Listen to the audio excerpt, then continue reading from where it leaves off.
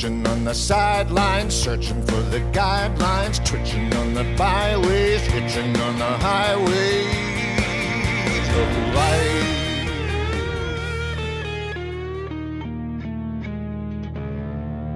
Welcome to Session 7 of the Neurotic Vaccine. I'm clinical and forensic psychologist Dr. Scott Kapoyan. Especially now, we all want to feel safe, immune to an invisible enemy. Can we learn to become immune to the enemies of balanced well-being we may not always choose to see? In these virtual therapy sessions with you and my patient, former Seinfeld writer and author Andy Cowan, I'll try to help Andy become immune to, or less susceptible to, neurosis. Can't wait till I'm immune to your intros. How am I supposed to have balanced well-being when my rent was already insane? Before inflation made me afraid to open my door. That's where they stick the rent increase notices. You got another thing to contend with, don't you? Along with a generic and not particularly helpful summation of my problem. I mean, I'm getting to the point where I don't even want to throw trash down the chute or check my mail because I'll inevitably see that front door. Sounds like you're making a case for avoidance, Andy. You want me to avoid making a case for avoidance? Then you're making a case for avoidance. Oh my gosh. Why does the rent always have to go up? The older my car gets, the older I get, the less value society attaches to us. Why can't that apply to apartments that get older? Well, Andy, like we've talked about in former therapy sessions, you can't control the rent going up. You can only control how you respond to it, Andy. We never talked about the rent going up in previous sessions. You're mixing up your other patients who have rent problems with me. Great. I think you should do less doodling on that notepad of yours and more listening. Well, I appreciate your attention to detail, Andy, but in this case, I was speaking to a larger philosophical point about what can be changed and what cannot be changed. I always feel guilty renting my life away. Not that we're not all renting space in the grand scheme of things, but this memory still haunts me. Some snob at a party here in LA asked me, "Do you rent or own?" I said own. Didn't tell her I was talking about my toothbrush. At least I own my car. Although here in LA, I can actually imagine tipping a valet to park it. Guy goes, you keep the tip. You need it more than I do. You are so much more than your car. Think about all that internal greatness that you have that's just waiting to come out. Don't reduce it to a material item like a car or a piece of property. You're so much more than that, Andy. Well, I got a lot more dings on me than my car. Don't forget, Andy, on our first show, Jay Leno said you had a great car. Yeah, but he loves all cars. That's like Jeffrey Epstein saying the Morton Salt Girl is a great logo. I think you got an honest opinion from Jay Leno. With a new car, I'd be living in fear of those bastards who scratch shiny new cars with their key. They don't touch my car. Not worth scratching their key. And Andy, you're actually getting ahead of inflation by not investing money in a new car, by keeping the old car. Yeah. I imagine with your lifestyle inside, your car probably has low mileage and is probably in great shape. I think you're already doing something very wise. Yeah, it pays to be a recluse. I wouldn't go that far. Yeah, well, neither would I. I'm a recluse. Not bad, Andy. Not bad. You know, even before inflation kicked in, I don't know how people can afford to buy a piece of the rock in LA. I bought a pet rock years ago. That didn't appreciate in value. Well, Andy, when it comes to investing, I'm sure you're a lot wiser now. I don't know. I'm investing time in this. Oh, this drives me nuts. The hot real estate section of the LA Times. Anything hot has nothing to do with me. Hot real estate, hot cars, hot music. I toss in hot women, but most of them give me the cold shoulder, so the hot and cold kind of cancel each other out. Andy, what about your girlfriend? Oh, she's better than hot. She's warm. Wow. That just sounds so wonderfully human and life-affirming. Was that coming from me? Yes. Can't be. You know, my therapy works for you in so many different ways, Andy. Talk about glomming onto credit that isn't due. No, you deserve the credit, Andy. But I deserve a little credit for saying you deserve the credit. Okay, I'll give you that. But you know, every time I see that hot real estate section, it just makes me think they're trying to make me feel lousy. Come see what you can't afford, you know? You seem to be personalizing the real estate section in a self-diminishing way. Can't they at least try to make me feel better about my life? Show me a hot chewing gum section of the paper. I can afford to trade up to fancier gum. I'm a proud gum owner. Gum, not gun. More like a renter. You rent the flavor till it fades and you need another fix. Well, Andy, you love gum, and sometimes love fades. With gum, I'd settle for sometimes. Wait, was that some kind of veiled reference to my girlfriend? No, I was talking generically about love. Oh. You know more about the personal bond you two have than anybody else, except, of course, for your girlfriend. We both love gum, by the way. Another connection. You know, if she's less than sweet, you'll have me thinking about gum now. Which is healthier, thinking about gum or thinking about her being less than sweet? You got a point there. Wow, I made a point. You might try not pointing out when you made a point. Okay. Point taken. You know, it can't be healthy thinking about those houses. 12 million 5, 13 bathrooms. I guess after paying the mortgage, you need 12 to throw up in. That leaves one for company. What are all the people who can afford these homes doing right that I'm doing wrong, Dr. K? I bet half of them are inheriting that home, not buying it for their own efforts. Okay, I'll blame my folks. What do these people's folks do right? Everybody has unfulfilled dreams and problems, Andy. And people with huge houses can have huge problems you're sure not going to read about in the real estate section. Well, I thank God, at least I'm not homeless. Feel horrible for them. With all the homeless in LA, who knows if I'd succeed at not succeeding? With all that competition, there's got to be a hierarchy of the homeless, too. I don't see myself nabbing the best street corners. Andy, people can learn from the successes they've already achieved in life that they're fully capable of more success. Look at all your successes. Have you learned? Well, camping out was never my thing. You know, they didn't give Boy Scout badges for calling my parents to take me home. Real estate, street corners, hair. It's all about location, location, location. Hair? Head, good neighborhood. Back, bad neighborhood. I actually had 2 tastes of homelessness once. You did? Kind of. Tell me about that. When I locked myself out of my apartment in the dead of night, twice after management changed my apartment lock to 2 locks, and I forgot 2 times to flip the second internal lock up before taking out the trash so I could get back in. That horrifying moment when you realize what you did and pull on that door and it doesn't open. Didn't even have the cell on me. Spent the wee hours asking a rare stranger on the street if they'd please let me use their phone to call a locksmith. Never sure the guy's showing up. Waited over an hour in the dead of night for the shady-sounding locksmith terrorist who knows he has you by the balls and jacks up the price hundreds of dollars, sticks a wire on the doorknob, simple yank, he gets in. Uh-huh. And I didn't learn enough from this one-time horror. I had to experience it twice. The fear to this day of forgetting to flip that second lock on my way out to the trash. I think I still have PTSD from that experience. You know, it might feel like you have PTSD, but you probably don't have PTSD. Why? What makes you say that? It was more of an inconvenience than a trauma. It might have felt like a trauma, but a feeling isn't necessarily a fact. Andy. Well, I feel you're not helping me, and I feel that's a fact.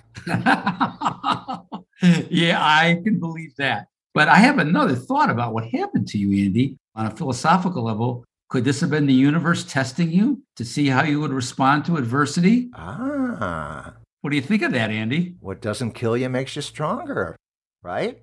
I don't like to rely on cliches, but that one tends to be pretty accurate. And in this case, you came through. You solved the problem. It wasn't fun, but you knew what to do. Well, now I have a new PTSD symptom. The trauma of having my shrink say what I said was a cliche. But, you know, being locked out of my apartment was doubly traumatic because I'm such a homebody. I'm in my apartment all the time. It's a great place. 10 blocks from the beach. Never go. I always feel guilty about that. I don't think that's so unusual, Andy. We have all these great museums in Los Angeles, and most people don't go to them, but think of all the people that come out of town to see it. I don't think that's that big of a deal. I avoid sand whenever possible. Nothing good can come from sand. The minute it's on me, I want it off me. You pound on those shoes after walking on sand, you can't tell me there aren't going to be a few telltale grains making a permanent home there. Well, it sounds like you may be more sensitive to sand than other people, but I don't see anything wrong with not digging sand. I think that's perfectly fine, Andy. Not digging sand? You mean I can leave my pail and shovel at home? I think you know what I meant. I appreciate the ocean. I like being close to the ocean. It's beautiful. Like a woman's buttocks. I want to be near it, not in it. That's a very sensitive yet graphic way of expressing yourself. But look, it's okay to like living near the beach without being a beachgoer per se. I watch YouTube when I'm on my elliptical. And the other day I wound up catching this 4K video walking tour of the Santa Monica beach and pier right down my street. I'm exercising, breathing in apartment air, not beach air, to a video of that same beach 10 blocks away that hundreds of thousands who want to come here have watched. Some of them in that video may have traveled across the world to be there, and I can't travel 10 blocks? Meanwhile, I'm doing 3 miles on the elliptical. If this idea of not taking advantage of your surroundings bothers you enough, have you ever considered moving away from the coast to save rent? No, then I'll long for the beach because it won't be in my backyard anymore. I'd rather not long for the beach because it is in my backyard. Well, you've been there long enough. The benefits of staying must outweigh the benefits of leaving. I enjoy the benefits of putting off moving. I don't know how people just up and move. You could go through all that hell and spend money on moving and winding up in another place where you find out a neighbor's driving you insane or something you discover about the building you didn't realize right away and you're screwed. And now you're longing for where you were and you got to think about moving again. Yeah. The endless chores, unhooking, rehooking, address changes for everything, credit cards, driver's license, new doctor, new dentist I can trust. It's too much. But Andy, you bring up an interesting point here that a move is a big deal. It's a huge deal. Some people do have easier time with it than others. Some people look at it as an adventure. Some people look at it as a huge chore. And it's totally okay to acknowledge the fear or phobia you might have about moving. But you don't want to let the fear guide your actions. All right, I'll let it guide my inactions. The only thing we have to fear is fear itself. I guess you have no fears about ripping off FDR. And he couldn't walk. What's my excuse for not moving? That wasn't exactly the correlation I was making. I do have all these anchors weighing me down, Dr. K, because I've stayed put in this apartment for so long. Ugh. Lifting up that laser color printer alone will reopen the hernia. Here's the difference between fantasy and reality. Look at the pictures in the online ad for something you want to buy, like a printer.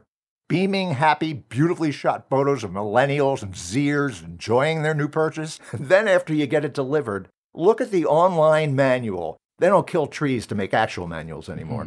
And this stark black and white drawing of 2 guys lifting the printer next to a check mark and a stark black and white drawing of 1 guy lifting it with stars of pain and exclamation points radiating from his back. You never see that in the printer ad. No, the ad makes it look really nice, really fun, but the reality is so much different. Isn't that a lot like life, Andy? Yeah, I guess I need an instruction manual for life.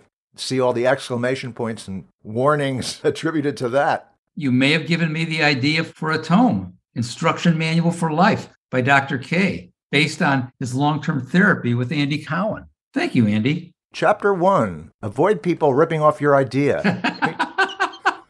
Be sure to include that in your tome. Oh,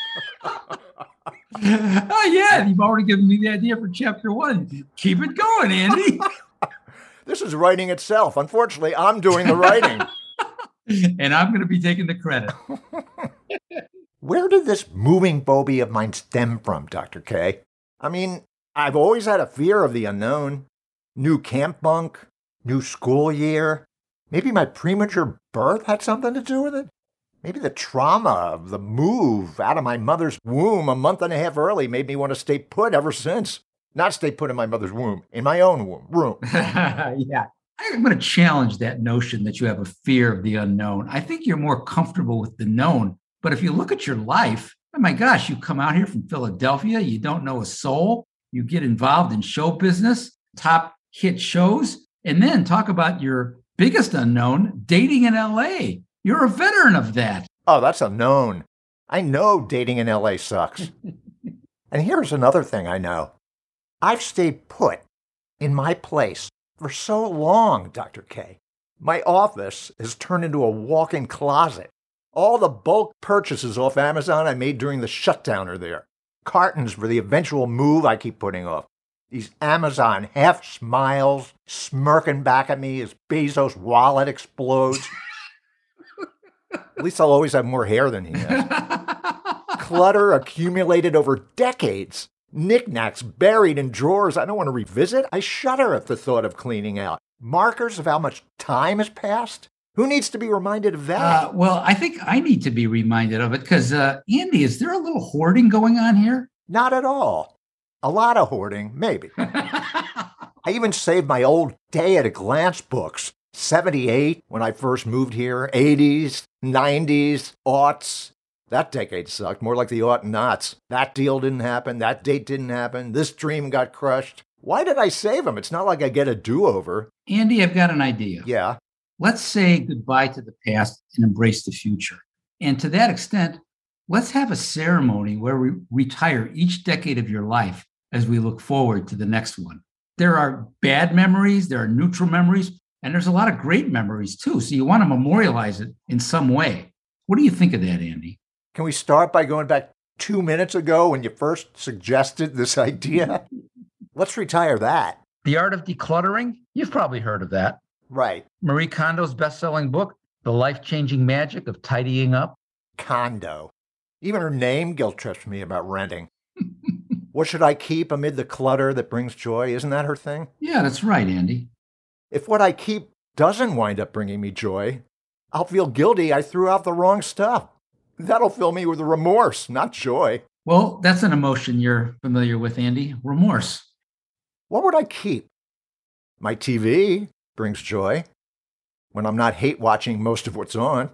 But hate watching kind of brings me joy too. My stereo definitely brings me joy. Till I start obsessing over the fact that nearly all of the artists I listen to are dead. Well, isn't it great they live on in their music? Not so great for them. You know, decluttering is this gigantic future chore I keep putting off. Eventually, I'll join the useless clutter. I've actually pictured some future apartment manager knocking on the door with a rent increase letter on it. Your rent's late. He starts sniffing, opens the door, like the locksmith, another terrorist with access to my inner sanctum, and he spots my lifeless body. He'll be stuck moving, along with the rest of my stuff. That actually brings me comfort. At least there's a purpose to my hoarding, to make my landlord miserable. Have you ever thought about this, Andy? What about decluttering internal mindsets of yours that no longer bring joy? Clear out my head, then my office. That's right. Think about an attitude or way of looking at things that doesn't bring you joy. Maybe you can start clearing out some of those mental cobwebs. Obsessing about a future rent increase doesn't bring me joy. Declutter. Okay. When the increase finally comes and I'm more shocked because I didn't mentally prepare for it, I'll blame you.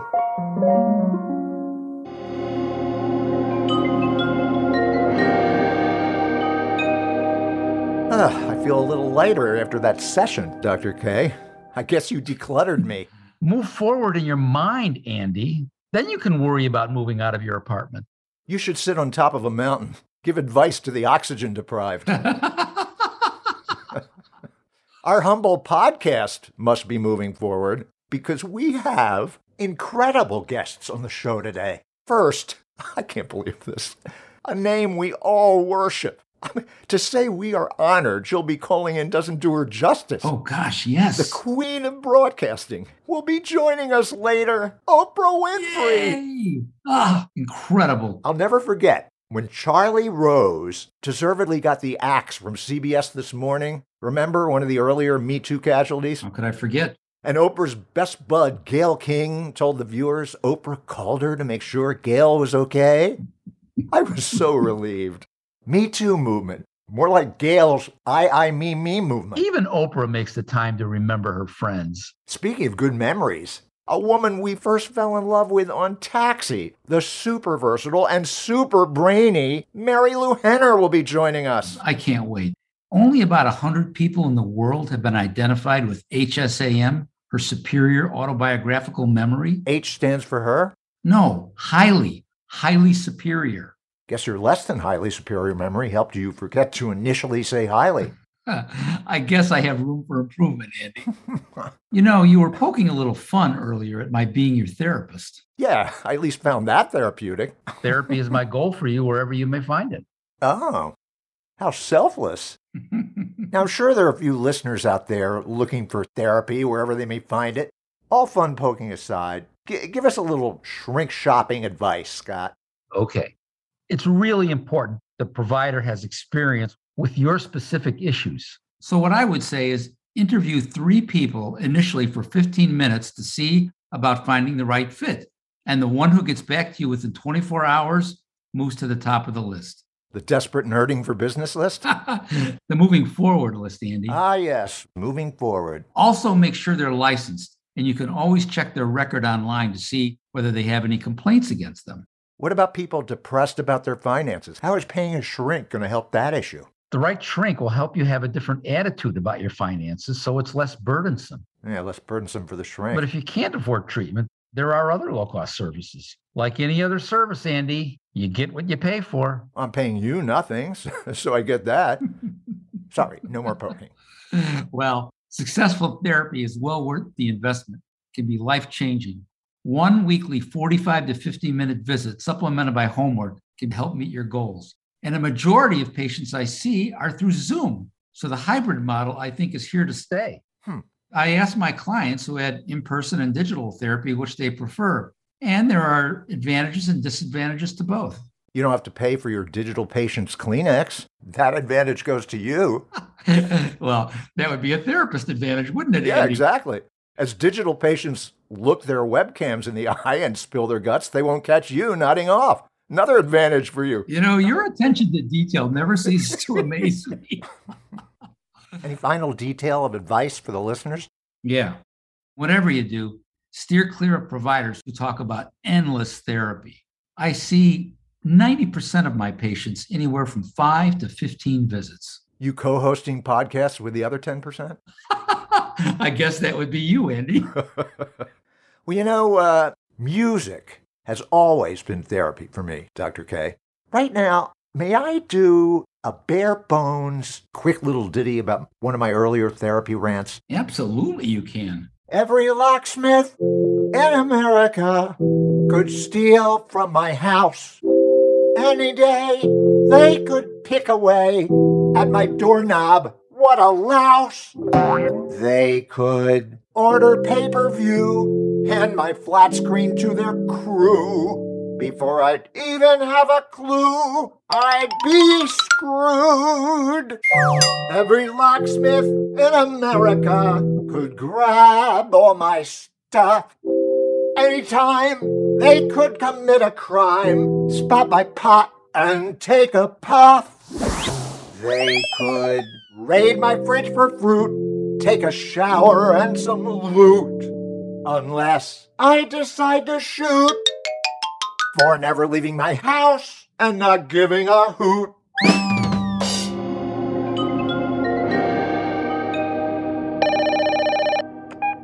Yep, we're ready when she is. Wow, this is so exciting. The most powerful celebrity in the world, Oprah Winfrey, friend of presidents, kings, Gayle King, Harry and Meghan. ex-royalty. Oprah's reign is forever.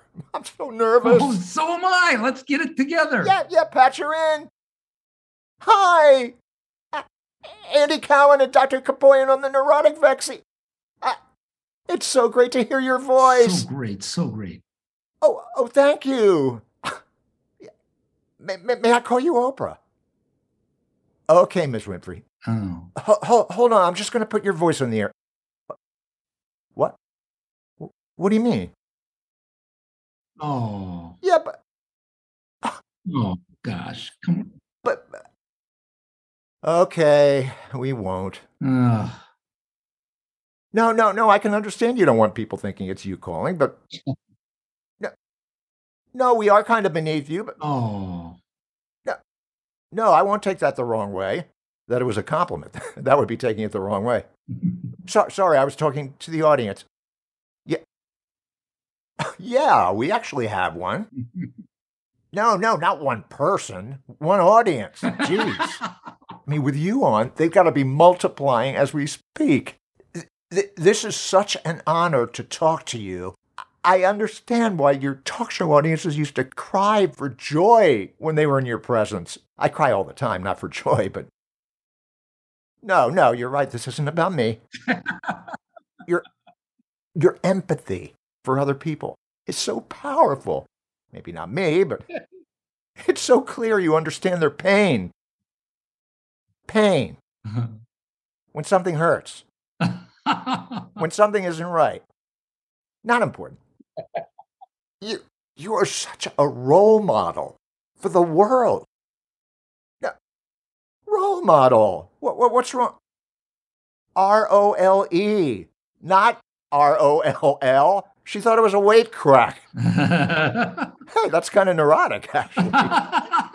Miss Winfrey, it's so comforting to hear that hugely successful people like you, I didn't mean huge, as in greatly successful people like you, jeez, connect with everyday Americans. Yeah. I still remember that great speech you made at the Golden Globes a few years back. Oh, I'm sorry. They weren't a laughingstock then. well, maybe just a little bit, but everybody wanted you to run for president afterwards. Yeah, it was a big sentiment for that. I still wish you'd run someday. Oh no, I'm still rooting for Joe, too. Wow, she calls him Joe. How cool is that? Very cool. Before Joe, we went from, what? An abomination. Oh, yeah, he was great. To an abomination. There's your ROLL model. Yeah. Yeah. I hope he's toast. She's got flour and yeast on her mind now, Dr. K. Did you notice that? Most leaders are good at compartmentalizing. Oh, sure. She's asking her assistant's assistant to make her some toast. What a job creator. Scott, do you have a question for Ms. Winfrey? Ms. Winfrey, it's a real honor. I already told her that. I wanted to kiss up to her, too. Go ahead. Ms. Winfrey, with all your acclaim, I've always been so impressed by your consistently healthy focus on what's most important in life. How do you stay so grounded? You don't care about money? Yeah. Uh-huh. You didn't care about not making it into last year's Forbes 400 list of the richest. Whoa. Wow. What was that? Sounded like a smashing noise. Yeah, I'll hold. Her assistant's assistant is patching the hole in her wall. She's done? Oh, that was quick. Wow. So you drop down the Forbes list. 2.6 billion is still pretty. You drop down what? 10 pounds? Good for you, Ms. Winfrey. You should be very proud of that. Boy, you do like to kiss up. Okay, my turn. You look great on this month's Oprah cover. Yeah. Oh, I've heard the camera normally adds a few pounds. Wow. Your camera subtracts pounds? That must be a really technically advanced and sophisticated 10 pounds. That's the 10 pounds you lost. Oh, okay. Oh, can you give us a little preview of next month's cover? Yeah. You smiling? Yeah. Miss Winfrey, with all due respect, the whole you on the cover thing, doesn't that get a little old? No, even with Photoshop. Can you mix it up a little with the covers? I mean, 1 month, at least make it okra. You eating okra? Yeah. Well, no, I guess that would inspire dieters. No, I think it's great you want to help your readers. Yeah. Give them hope. Yeah. Show them the way. Yeah. Make them believe in you. Worship you? What? And what? Reach the promised land. Well, that's hyper-optimism, Mindy. Ms. Winfrey, what are you implying? Oprahism? Oprahism? It sounds like a religion. Oprianity? Which is it? She welcomes Jews and non-Jews alike. Good. We can both get in. Oh, I know you're very busy. Scott, do you have one more question for Ms. Winfrey? Ms. Winfrey, we're obviously on a much smaller scale than you, but might you be able to honor us with an interviewing tip or two? Wait, Crack. He wasn't implying you have a much bigger scale. Much smaller scale. It was a figurative way of... Okay, real quick. I know this is a little forward of me, but when else do I have an opportunity like this? Miss Winfrey, could I send you my book, Banging My Head Against the Wall, A Comedy Writer's Guide to Seeing Stars? It's in the National Comedy Center in Jamestown, New York, Lucille Ball's hometown. I'm really proud of it. It took me 4 years to write. If you liked it enough just to think about recommending it to your book club, you'd literally change my life. She hung up. Well, before we visit with Marilu Henner, we've touched on money in today's podcast. Oprah's, my rent increase fears. The economy may be growing, but we're all worried about inflation. The numbers facing bankruptcy in order to get a fresh start, although down from last year, started ticking back up in the spring. What if some of us could get another kind of fresh start by declaring moral bankruptcy? It's time once again for Neurotica Theater. Scott, I hope you've been exercising your acting chops since the last Neurotica Theater. I have. As far as acting confident, you failed that exercise just then. I'll be playing moral bankruptcy attorney Nick Isaacs, and playing the part of my client, Mr. Devlin, is Scott Kapoyan. Ah, Mr. Devlin, take a seat. Client grabs the seat and starts walking out with it. Please return the seat. Client obliges and sits down. That chair is expensive. I'm too lazy to steal cheap chairs. Under my nose, no less. Morally bankrupt indeed. But stealing chairs, whether they're cheap or expensive, requires a certain amount of effort. I don't immediately jump to lazy. I don't immediately jump to let an old lady have my seat. Too lazy. So you eventually jump? The old lady, if she's got a purse. By old lady, you don't mean... My old lady. Morally bankrupt. Now, if you're declaring moral bankruptcy, we need to know, have you any assets? Besides occasionally not cheating on my wife and sometimes picking up after the dog, but only after it's hardened, no. Only after it's hardened. How often don't you cheat on your wife? Maybe once or twice a month. So you feel obliged to be faithful to your wife once or twice a month? I have 29 mistresses. In the months with 30 days, I'm faithful to my wife 1 day. In the months with 31 days, I'm faithful to my wife 2 days. Do you have corroborating records? Would 29 time and day stamp pictures of me in different motel beds with each mistress count? That should help.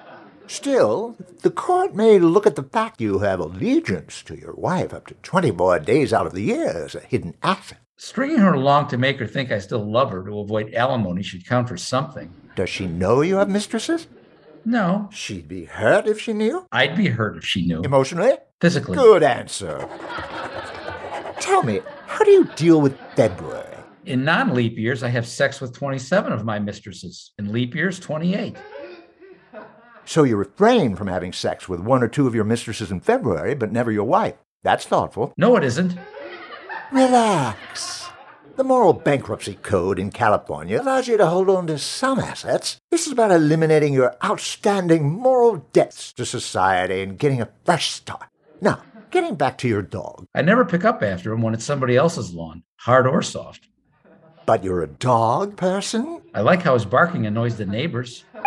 Sorry to bother you. Your wife is on line 6. Excuse me. Hello, love. No, that's okay. Be home by 6. Okay, love. Me too. Tell her I said hi. How do you know my wife? Just being friendly. The court shouldn't hold that against you.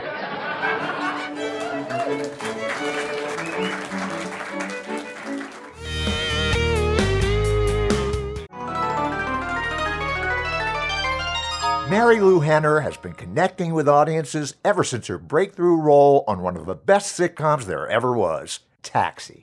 Thank you for joining us. Oh, thank you. Hi, Marilu. Hi. Your formative years, in a way, were a breeding ground for its own sitcom.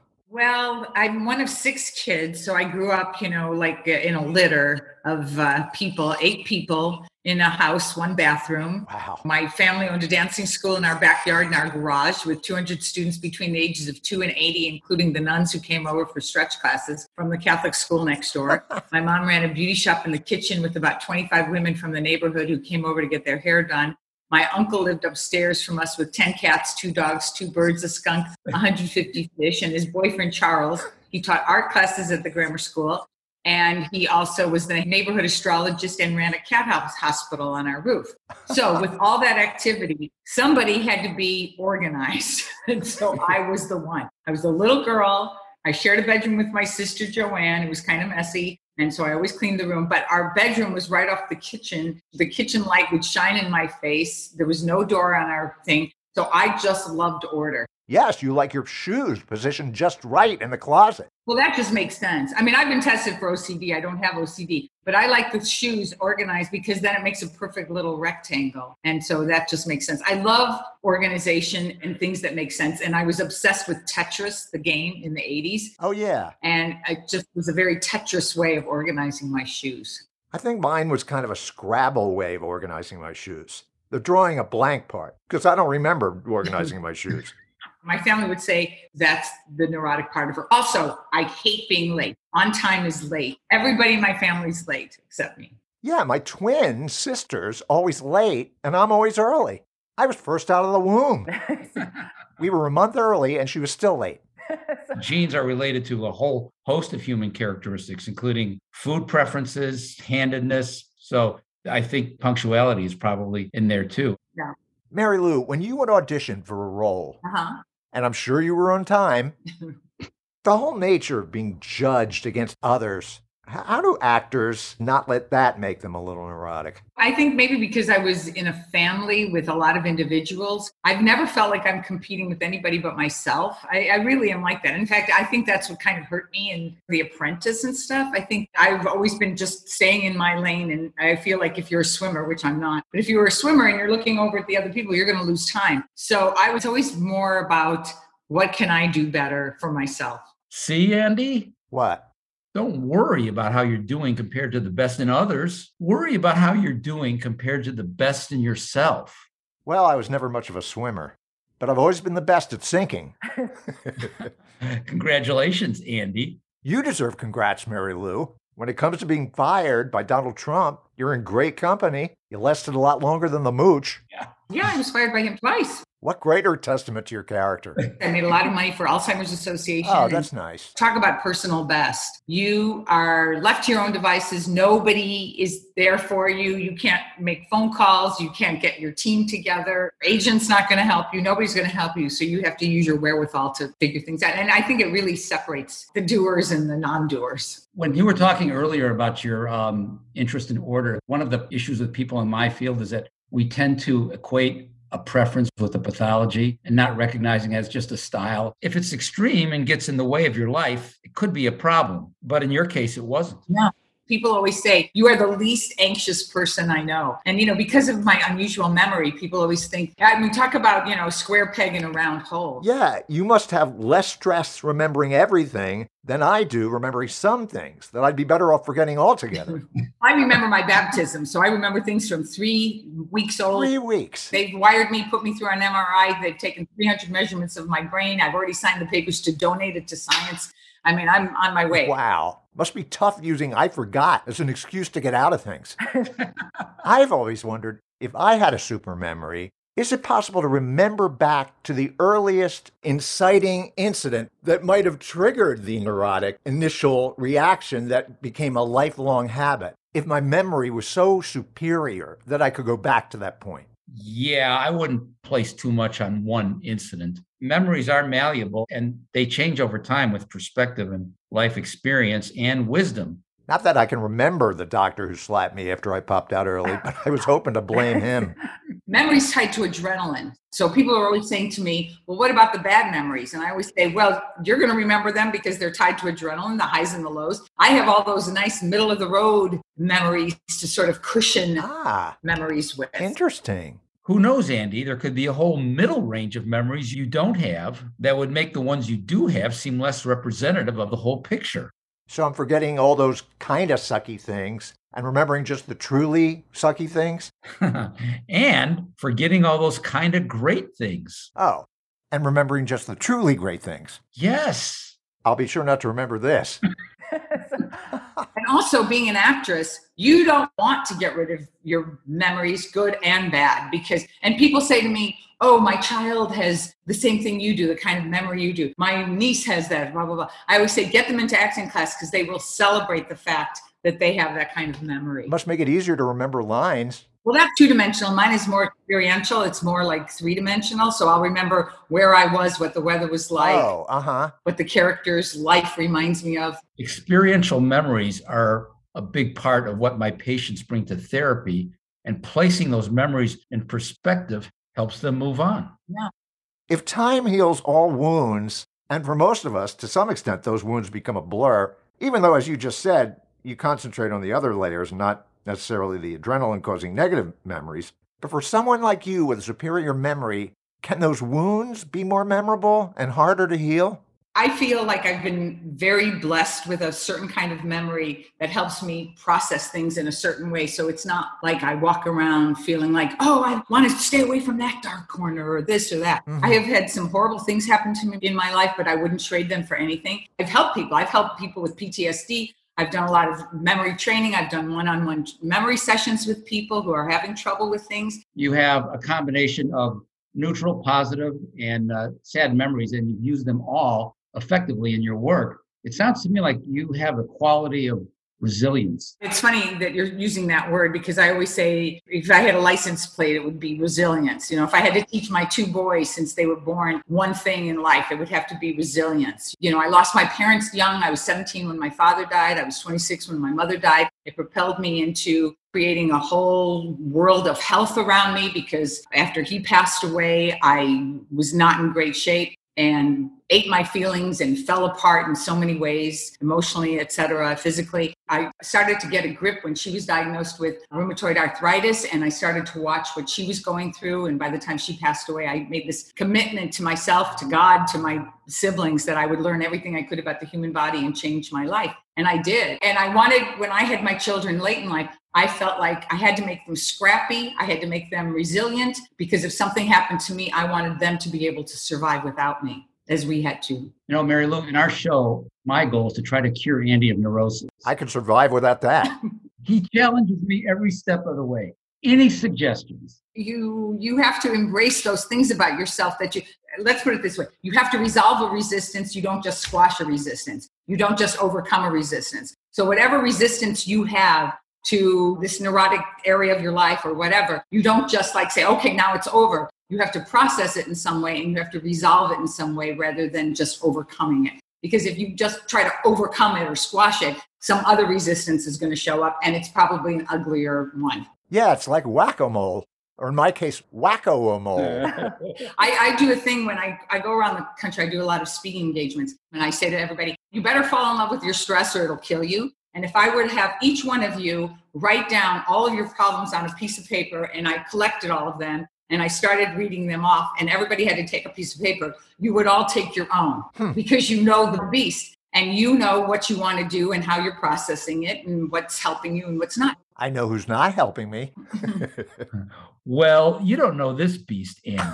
I work with people's health and weight and memory and all kinds of things. And sometimes it's like their little toy box. And I always say, like, if this is your little toy box that you're playing with, if you gave up your toy box, what would you resolve in your life? Or what would you be spending your time on if you weren't battling those 20 pounds or if you weren't having this crappy relationship or, you know, whatever it is. So it's like, what if I replace it with something else? Is that going to kill me? I'm not ready to give this up because I'm familiar, I'm comfortable. Yeah. I mean, that's what I did for years with my health, my weight, with relationship issues. And so, you know, you have to understand all the different little pieces of somebody. And it seems like, well, look, you have this show. So hopefully the show is helping you.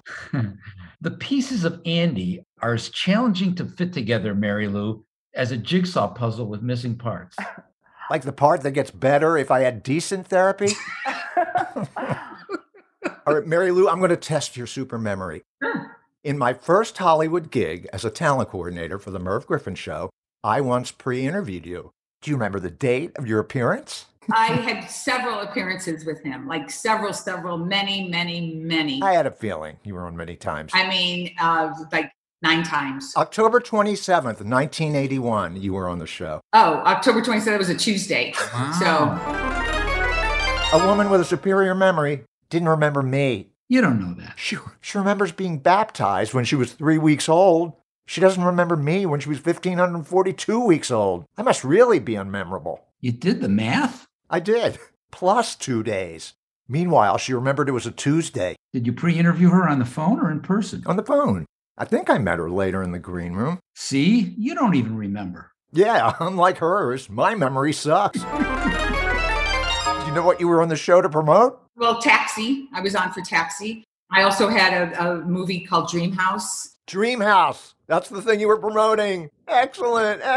Yeah. Now, I think I know, and I know you know, where you were 3 days before I moved to LA, July 8th, 1978. Oh, okay. So July 7th, 78 was our first read through was the 5th. Taxi. Yeah, that's what I've got down Yeah, here. 3 days. It was our first read through was July 5th. Our first taping was the 14th. Can I tell you what my favorite Taxi episode was? Sure. It's the one where you take Jim to the upscale party and you're nervous about how he's going to act and he embarrasses you, but at the end he gives this flawless concerto performance. Yeah, that was great. Oh, I love that one. That one, like a Humanitas Award, and it won the Emmy for not only for Christopher Lloyd but also for Ken Eston, who wrote Well, it. you know what? It was really sweet. We can all relate to that. Being with the friend who's off base, we like him, but we're trying to impress our friends, and then you eventually bring him to the party, and he does a surprising, phenomenal performance, and who knew he had that talent? It was just so sweet. So character driven.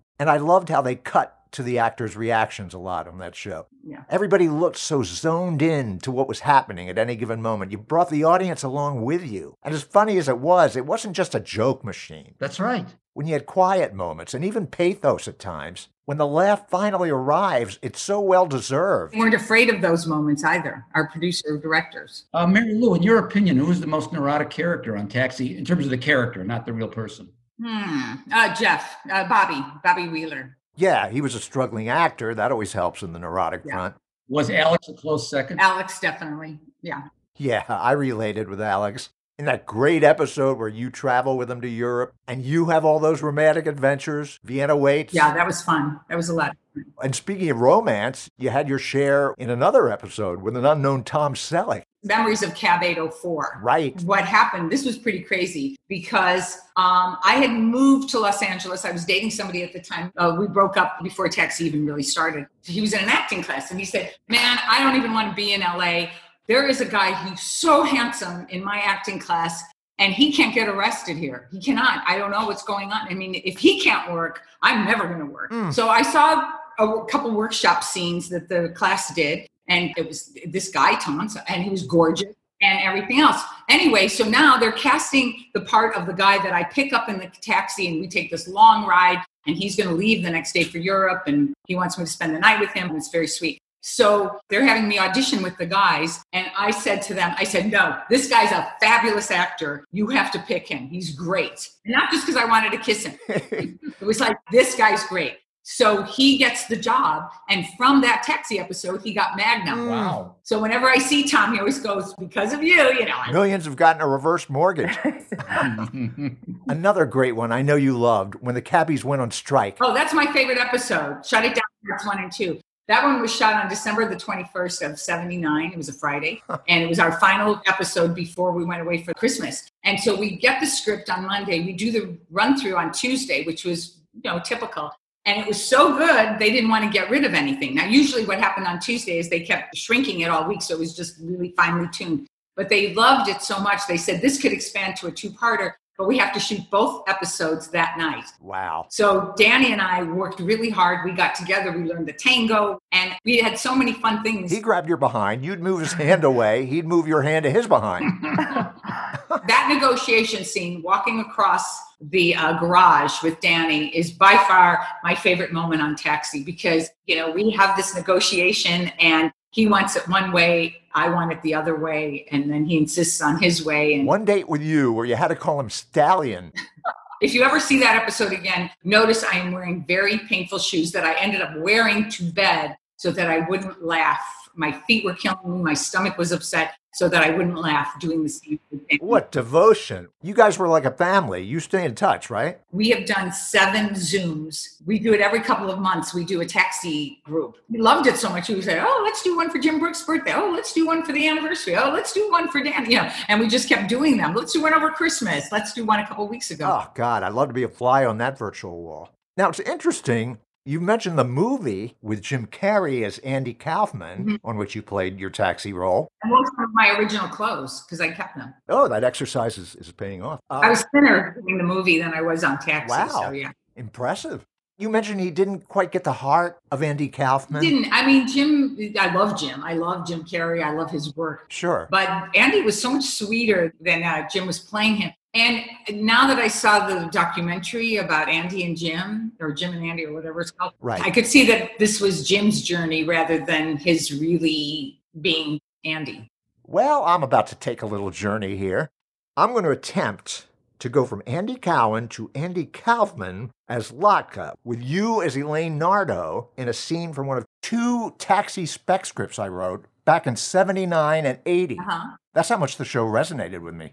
And your first line is, hey, Latka, how'd your date go with Danielle on Saturday? That's me. That's you. Latka, how'd your date with Danielle go Saturday? Now, in the taxi scripts, when Andy Kaufman would speak, it would always say in his own language, right? Right. So I just put down in his own language, shitty. Whatever he'd say. Okay. Now, your next line is, aw, you two were hitting it off so well. Aw, you two were hitting it off so well. She mad at me. Tired of greasy coveralls. Tired of funny way talk. And then your final line is, well, that's just plain mean. No, well, that's just plain mean. Okay. If she stop funny way talk, I take her back. Okay. You made Elaine come alive again. Thanks for writing me some lines. What's that? Thanks for writing me some lines. You're welcome very much. If you enjoyed this episode, please rate and review us, and give us a follow on Twitter at Andy G. Cowan. Well, we want to thank Marilu Henner, Ms. Winfrey, our supporters at the Benstown McVeigh Media Podcast Network, Mike McVeigh, Chachi, Kevin Horton, Susan Aksu, and of course, you, our coveted listeners. Even if their memories aren't superior, they remember to tune us in. Good. They won't remember how you just trashed their memories.